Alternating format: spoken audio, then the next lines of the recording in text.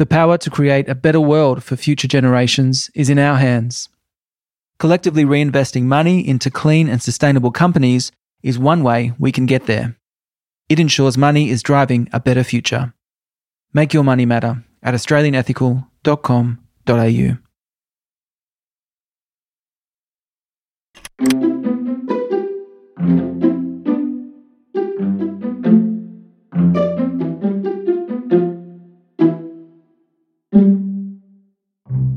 Hi everyone. You've tuned into part 2 of our conversation with Daniel Schmachtenberger on the Dumbo Feather podcast. Now, if you haven't listened to part 1, I suggest you go back and do that, as it lays all the groundwork for what he and Barry explore in this episode. If you like what you hear, then grab a copy of our Systems Change issue of Dumbo Feather magazine with Daniel on the cover.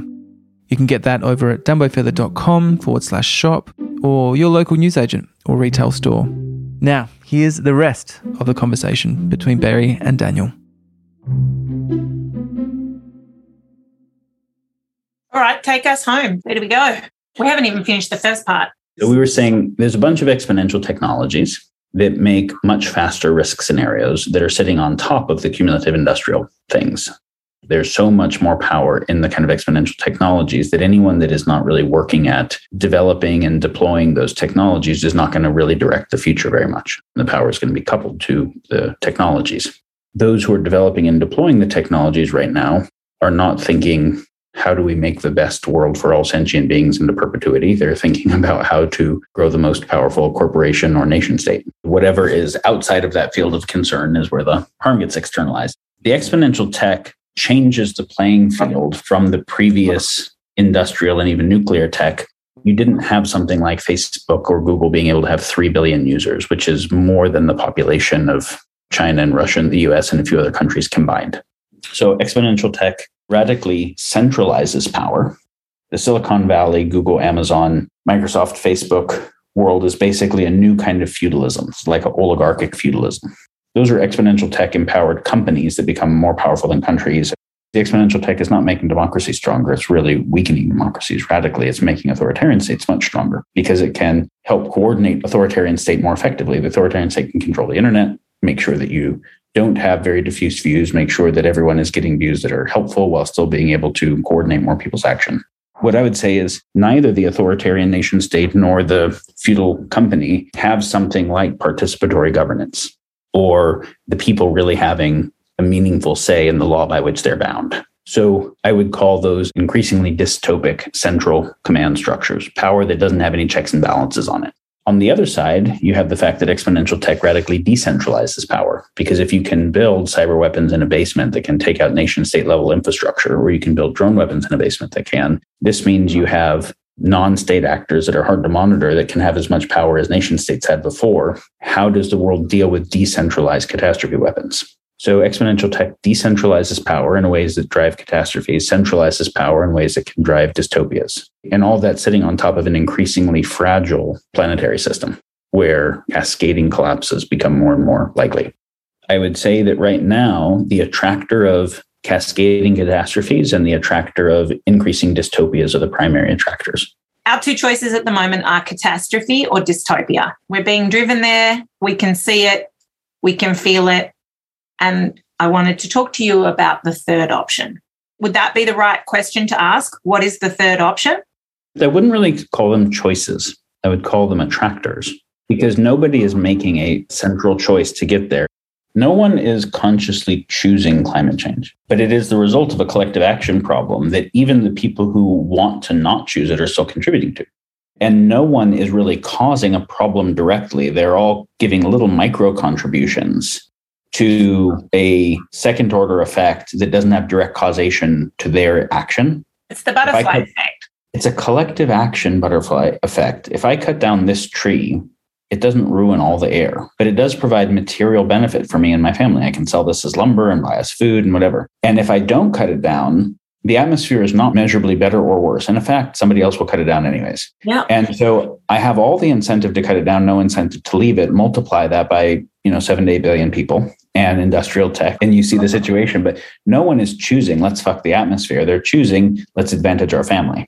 So Dystopias and catastrophes are the attractor states of collective action problems under the current technology and incentive landscape. We have to realize I don't get to choose a different world system. Culture as a whole or society as a whole would have to do that. And what the fuck is society as a whole? You mean China or the US or the EU?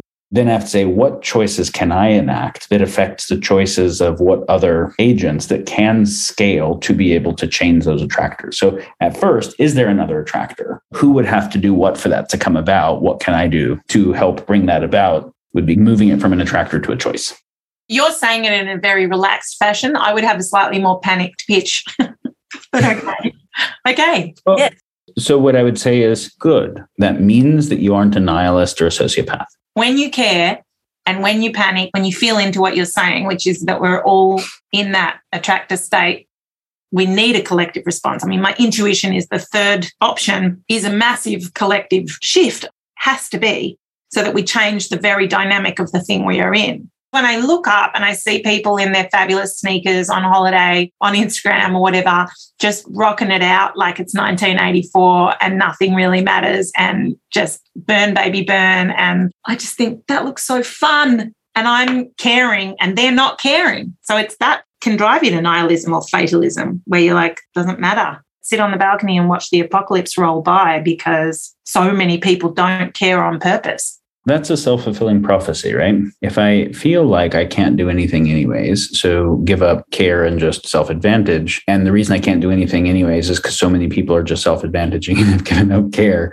Then, of course, I will now be part of the problem and have zero chance of being part of the solution. Whereas my assessment before that I couldn't do anything was not based on a real assessment. It was based on an emotional reaction, not some formal proof that you've explored the phase space of all possible actions and there is for sure none that you could have. Just to say that again, because I fucking love when you distill things, emotional reaction without proof. I mean, that's a life lesson there. We could stop the podcast and be done with it because emotional reaction without proof is like how we all roll most of the time in a reactionary state. We're not proving our thoughts, in fact, without increasing outrage. We're just verifying our intuitions and our believies and our little feelings, even big feelings. Have the feeling and then test it and workshop it. Our big feelings are not proof of something. It's a both and. Have the feeling and then test it and workshop it. So I know that's where you're going to take us. I mean, this is where Buddhist mindfulness or cognitive behavioral therapy or Byron Katie's The Work or various ways of being able to notice the thoughts, notice the emotional reaction associated with the thoughts, and then test them. Are there other hypotheses that could be true? How do you react when you believe these thoughts? These are things that are quite helpful. Because someone's felt sense of certainty about a thing and the trueness of the thing have pretty much no correlation. I think the quote, the smartest and most nuanced and sophisticated thinkers being filled with so much uncertainty and the least nuanced thinkers being filled with so much righteousness and sanctimony and the problem of the world with that. The leader that you want is the reluctant one. This is a central message in the Tao Te Ching. Should be top of the reading list for everybody if it's not 81 short verses. If someone is nihilistic, meaning there is no sense of meaningfulness, then it is rational to be hedonist. Because if there is nothing meaningful, then just optimize pleasure, just prima facie, because it's more fun than not. If someone doesn't feel that they know how to use their agency in any meaningful way, hedonism and even removing all the ethical bindings and sociopathic hedonism can be a rational and at least intellectually consistent way of responding to that. There is a certain kind of faith that is quite relevant, which is the faith that there might be solutions that are completely outside of the scope of shit that you can even imagine. That isn't the kind of faith that leads you to not act and just say, oh, it'll happen by divine providence. It's the kind of faith that leads you to be an inventor or an innovator or discoverer that is working to find what that thing is. I fucking love it. Yes. Okay. Third option. So if we have increasing power through technology, and it's important to understand that all the catastrophic risks that we face that are human-induced. So, of course, there are solar flares and asteroids and supervolcanoes that are not human-induced, but even those have the ability to be human-modulated. But most of the risks I'm looking at are human-induced. So they're all the result of technology because people with stone tools just can't blow the world up. It takes getting to the level of nukes before you have the capability to, in short order, blow the world up. And before that, the level of industrial technology where you can make a world system that is cumulatively depleting the world's capacity to continue to support us. So it's fair to say, or it's one way to think about it, is that technology's followed an exponential curve of increase in capacity and power, the total amount of extension of human choice that can happen. And obviously, the extension of my ability to catch a fish with my hands to with a fishing hook to a mile-long drift net takes us well outside of being an apex predator or any part of the ecosystem, takes us to being something that is radically debasing the substrate that we depend upon. And similarly, the extension of my fist to a spear, to a gun, to a nuclear-equipped missile, to a whole superpower military is an extension of that same type of choice-making capacity. So when you see that we are extincting species at scale, we're genetically engineering new species, we're actually making synthetic life, we're making synthetic intelligence. We are the primary geological force on the planet right now, the Anthropocene, where the human-built world is affecting the surface of the earth more than geological forces, that there is more animal biomass in factory farms than in nature. So we have the technological power of gods, and it's not like apex predators. It's much more like the way one would think of gods, but we don't have the kind of wisdom and prudence to wield that power well. The kind of poetic way of thinking about the thing that I care about a lot is, what does it take for us to be safe stewards of the amount of power that exponential tech portends? That's an individual and it's a collective question. So how do we develop individuals and develop societies that make choices that factor second, third, fourth, fifth order effects, and that are able to not just have some people do that, but to be able to bind the multipolar traps where anybody does the messed up thing that would require everyone else to do similar? That now becomes obligate. Either we develop the ability to bind its catastrophic and dystopic potentials. The dystopias are ways of binding it that are also ways of binding life too much. And so what we're wanting is, how do you gain something that can bind the catastrophic power while not also binding life excessively, which would mean things like healthy versions of individual sovereignty. So you're saying the third option is ahead of us. There is no answer. You're currently working on some answers.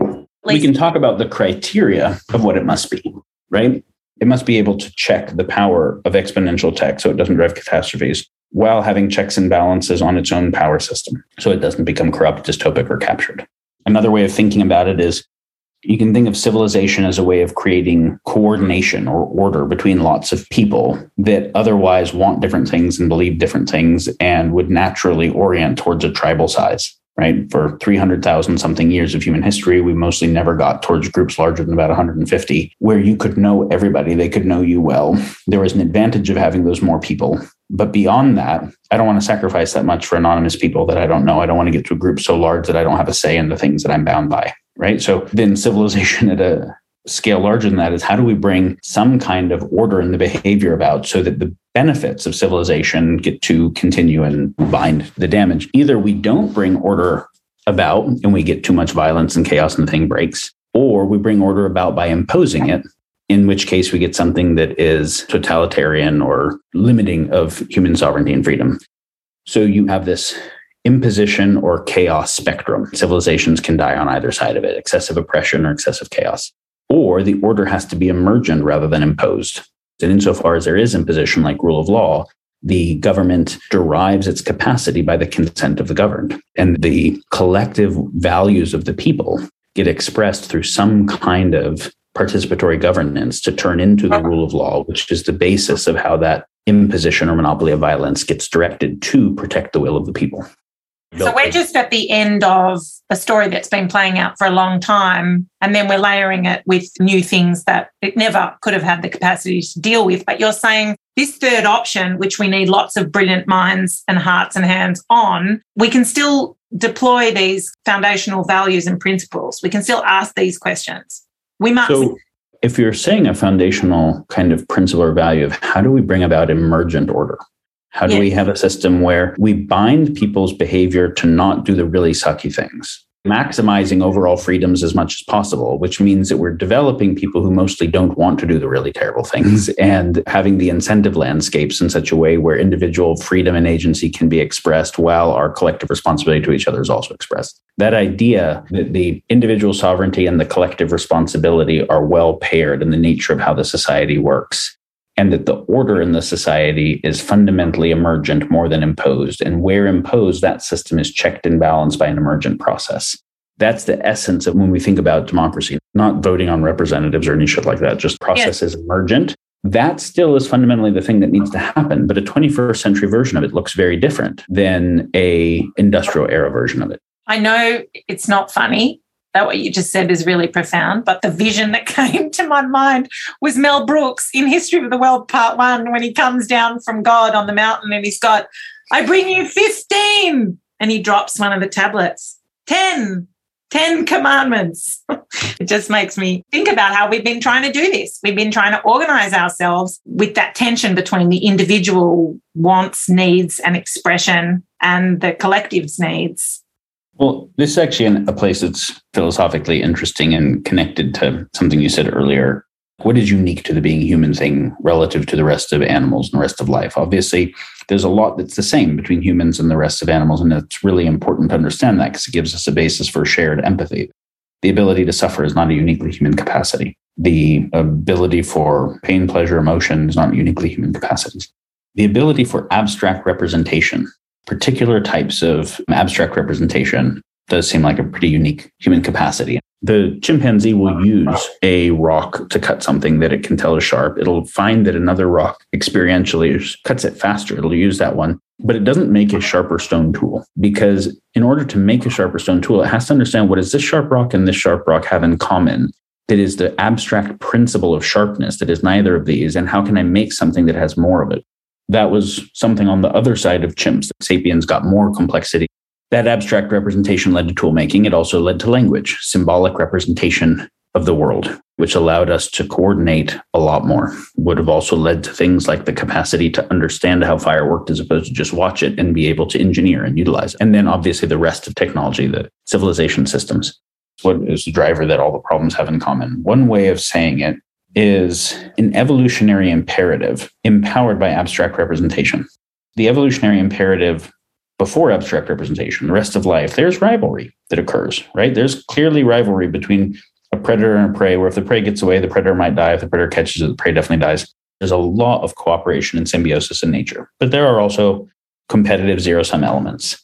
There's this very interesting question of like, why is it that this lion chasing this gazelle, they're in a zero-sum situation, but lions and gazelles as a whole are symbiotic as species. The fastest gazelles get away, the slower lions die off. The lions and the gazelles are actually evolving each other. So how is it that micro rivalry leads to macro symbiosis is a very interesting question. It has to do with the fact that there is this symmetry in the evolutionary rivalry between them. The gazelles get away as often as the lions catch them. And even between the lions competing for the mating opportunity or the food or whatever, there is a symmetry where apex lion is not 5 times more lethal than median lion. It's barely more lethal. But as we look at what's happening in Ukraine today, Putin is not barely more lethal than I am. He's millions of times more lethal than I am. This is a radical asymmetry in game theoretic capacity within the species. And obviously our species is radically asymmetric relative to all other species and even the biosphere itself. Gazelle and the lion both only get a little bit faster through evolutionary mutation, and they're both undergoing the same mutation pressures, and then co-evolutionary selection is occurring. We were able to increase our evolutionary advantage through tool making because of the abstract representation way faster than anything else could increase its resilience or competitive advantage to that. You're saying we decoupled ourselves from evolutionary symmetry? Correct. But we kept the evolutionary imperative, which is get ahead for us, right? Right. Okay. The rivalrous imperative, but we broke the symmetry. With that, the micro rivalries don't lead to macro symbiosis. They end up leading to instability of the system as a whole. So obviously we are extincting species in a way no other species extincts other species. We're able to overhunt an environment, and then rather than our population starting to die down to a steady state, we can move to another environment. We can start farming the animals. We can start looking at how do we mine asteroids once we've ruined this planet. So the abstract representation that's unique to being human is also the thing that we have to learn how to be responsible with collectively differently. I love that. I was talking with a friend about it today, that's one way of thinking about what was the tree of knowledge that was going to be the fall from Eden. And if you think about it as knowledge, meaning knowledge with a lowercase k, the knowing, the nameable, is based on breaking reality into identifiable parts and then being able to model the parts. So I can make a tool that increases specific capacities decoupled from the rest. I can make a plier that extends the capacity of my grip, or a hammer that extends the capacity of my fist. because I was able to break things into parts, extend those parts, where evolution is doing a very different process that is a much more decentralized computation across the entire biosphere that ends up tending to the orderly complexity of the whole system. So there's something like a different kind of abstract representation, which is also like ethics and the basis of law, that we need to be able to bind the abstract representation that gives us power. We've been trying to solve for this for thousands of years. We've been increasingly trying to solve for this. Well, yes. And we can see all of our civilization systems as different kinds of solutions. But obviously, the civilization system that has more total power wins game theoretically in war, economic warfare, or population growth over the one that does a better job. So you can get a Tibet that is relatively peaceful with a relatively steady state population. But of course, a China is going to take it out when it needs the watershed. We're an aberration. Like why we would have decoupled from evolutionary symmetry, whatever. We're meant to be here. I'll be Buddhist about it. Okay. We are a part of nature. We're a lot like other parts of nature in a lot of ways, but we're also different in really critical ways that we have to understand, because if we don't take an obligation associated with that difference, then we will self-terminate. I was talking to an Aboriginal friend in Australia, Tyson Yunkaporta, and he was saying that some of the oldest stories that his people told were that as soon as the stone tool was invented, and I'll let him tell this properly, I can get it wrong, but as soon as the stone tool was invented, the animal spirits came to the people and said, we're turning stewardship of the biosphere over to you now, because you've developed this kind of capacity. If you continued to use it not as stewards, you'd ruin everything. So with that capacity comes a stewardship. And the people understood, oh yeah, stone tools turn into Bronze Age tools and Iron Age tools, and then nuclear tools and exponential tech tools. And that if you keep doing that arms race, externalizing harm all the way along, and exponential externalities and exponential warfare stop being able to work on a finite planet, and that prescient enough people could have just realized that, and that stone tool said, we're going to work to create steady state in our own population and to be stewards. Now, this might be a over romanticism. I don't know. I don't know the history of it, but it's a really nice idea. It's a nice story that someone could recognize. With that power came a responsibility. Now, of course, even if that was true, some other group that gets that ability doesn't hold that, grows their population really big, and then needs to come take those guys' resource. There's a kind of evolution that selects for the short-term successfully dominating thing, even if long-term that thing self-terminates. In the same way that cancer cells can be very successful at replicating, and that there's the most number of cancer cells right before they kill the body and they all die. They're in the process of their own short-term self-interest, even though they self-terminate in the process. Okay, it's uncomfortable talking to you because I have 7,000 more questions, and the 7,000 more questions that just emerged were around our maturity, our capacity. It takes an inquiring mind and the right conditions usually to understand our role in the arc of time. I'm going to radically oversimplify, but okay, great.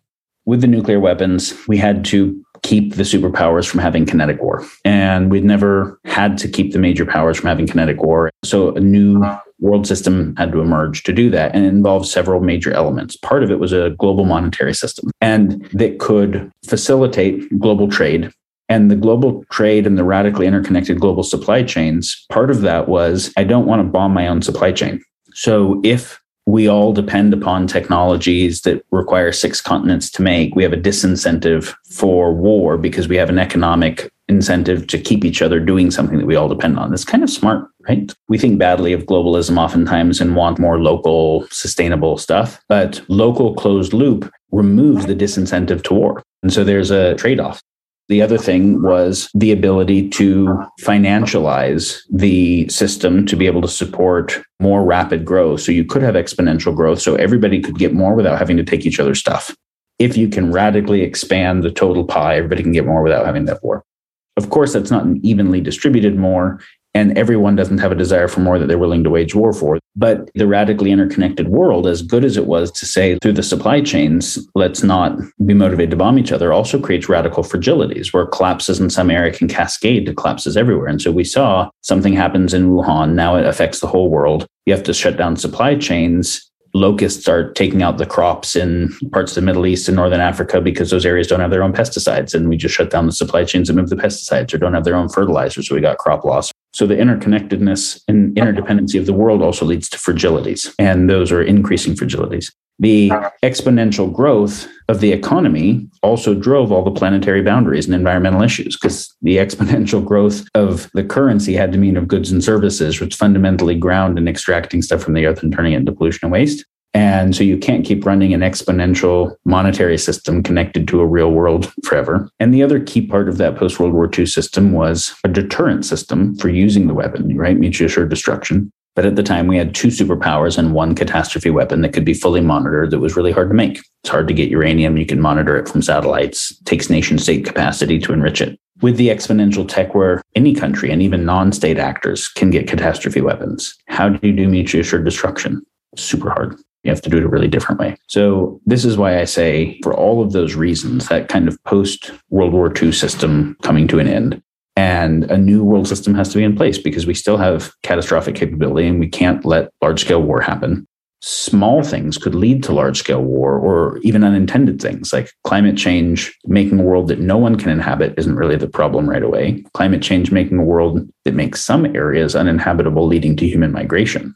There are already very few places that want to deal with refugees. When you start dealing with very, very large-scale human migration, the people don't just die peacefully if they can't be taken in. So do you get resource wars? Do those resource wars ever happen in already politically tense areas, pull larger actors into them? Do any of those people in that disenfranchised position have access to technologies, to drones, to cyber technologies, to biotechnologies? So this is where you can start to get scaled issues with not just a couple actors playing, but even nature changing the thing and lots of other actors playing. We have a situation where we have to deal with all of that. And we can't keep having the exponential growth of the economy be the answer. The breakdown of the old system will either look like the breakdown of stability and more war and chaos and whatever, or the emergence of a new, better system. Exactly what that is, we don't know. Obviously, there are lots of different actors that have different ideas of how they want it to be. What we can start to say is, what are the criteria of what it would have to be to prevent catastrophes and do it in a way where the capacity to do that didn't become dystopic control states? What I love is that it's emergent, and that the call out is that if you have the capacity to lean into what that emergence is and have all that layered thinking when approaching the solutions, it's now. I know that you work with people who are thinking about this stuff. The point is to be thinking about this stuff.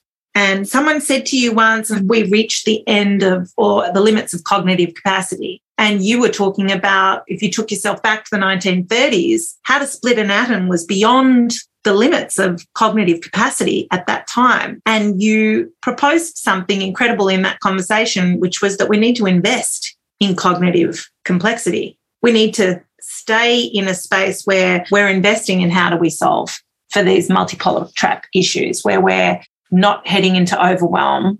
So is anyone investing in that complexity, in those questions? Is there a Manhattan Project? Yeah. Is there a Manhattan Project? For each different threat, whether it's the threats that cyber attacks make possible or bioweapons or whatever, all of the competent governments of the world are working to create resilience to those. And lots of companies are. There are groups that are working on environmental issues and climate change, and there are groups thinking about donut economics or new economic thinking. There are some groups working on what could radical changes in culture. Could we have a new metamodern enlightenment? So there are a lot of good things happening. So we're at a dinner party and it's the end of the dinner, and it's one of those conversations that could go till 4 a.m. I know you've had a long day. What should I leave with? It's not the first time in the world that people have faced a situation that could be catastrophic. In fact, all of the previous empires, for the most part, don't still exist. The previous civilizations mostly did die catastrophically, either through environmental destruction or wars or internal kind of infighting or something. So the collapse of civilization is not a new thing. That's actually the precedent. We just never had a global civilization before. And in some way, we have a US civilization and a Chinese one, an Australian one. But really, since they all depend upon 6 continent supply chains, and since we have the ability not just to affect the topsoil in one area, but to affect the quality of oceans and atmosphere for the whole planet, and weapons that can affect everything, the fact that civilizations go through life cycles and die, but we have a fully globalized civilization, we're both facing something that humans have faced before and that is totally novel. And there's a seriousness in that based on how one internalizes it that can just make you go numb or overwhelmed or scared. It can also be really inspiring that there's more at stake that matters than there ever has been. And one of the other things about exponential tech is much smaller groups can have much larger impacts. There's a pretty small number of people that initiated making a Facebook or a Google that then ended up affecting the topology of the whole world. So I think the possibility of being able to contribute at greater scale and with more consequences, I find that inspiring. I also find something like a sense of obligation in it. Yeah, it's the time to show up. So then, okay, well, how do I continue to tend to the obligations that are already mine? And how do I continue to learn more and increase my capacities so that I can show up to the uniqueness of this time progressively better? You're amazing. Thank you. It was really lovely speaking with you. We're just talking here at a very high level. There are things that need to happen in the level of culture. There are things that need to happen in the level of our social systems and institutions. There are things that need to happen in our technology and infrastructure that collectively inter-influence each other to drive virtuous cycles. There's near-term triage stuff that has to happen to prevent the nearest-term catastrophic risks to buy time. There's transitional stuff that needs to occur to work with the institutions as they are and vector them in the right direction. And there's long-term stuff that involves kind of ground-up redesign that meets the right criteria that has to happen. All those things simultaneously. There are people that I work with, and there are things that we're working towards that need a lot more support. So if there are people who are interested in engaging and have real capacities, then let me know. And yeah, happy to be here with you and get to talk today. Thank you, Daniel. If you were listening, you heard the call out, you can get to us at dumbofeather.com and smallgiants.com.au.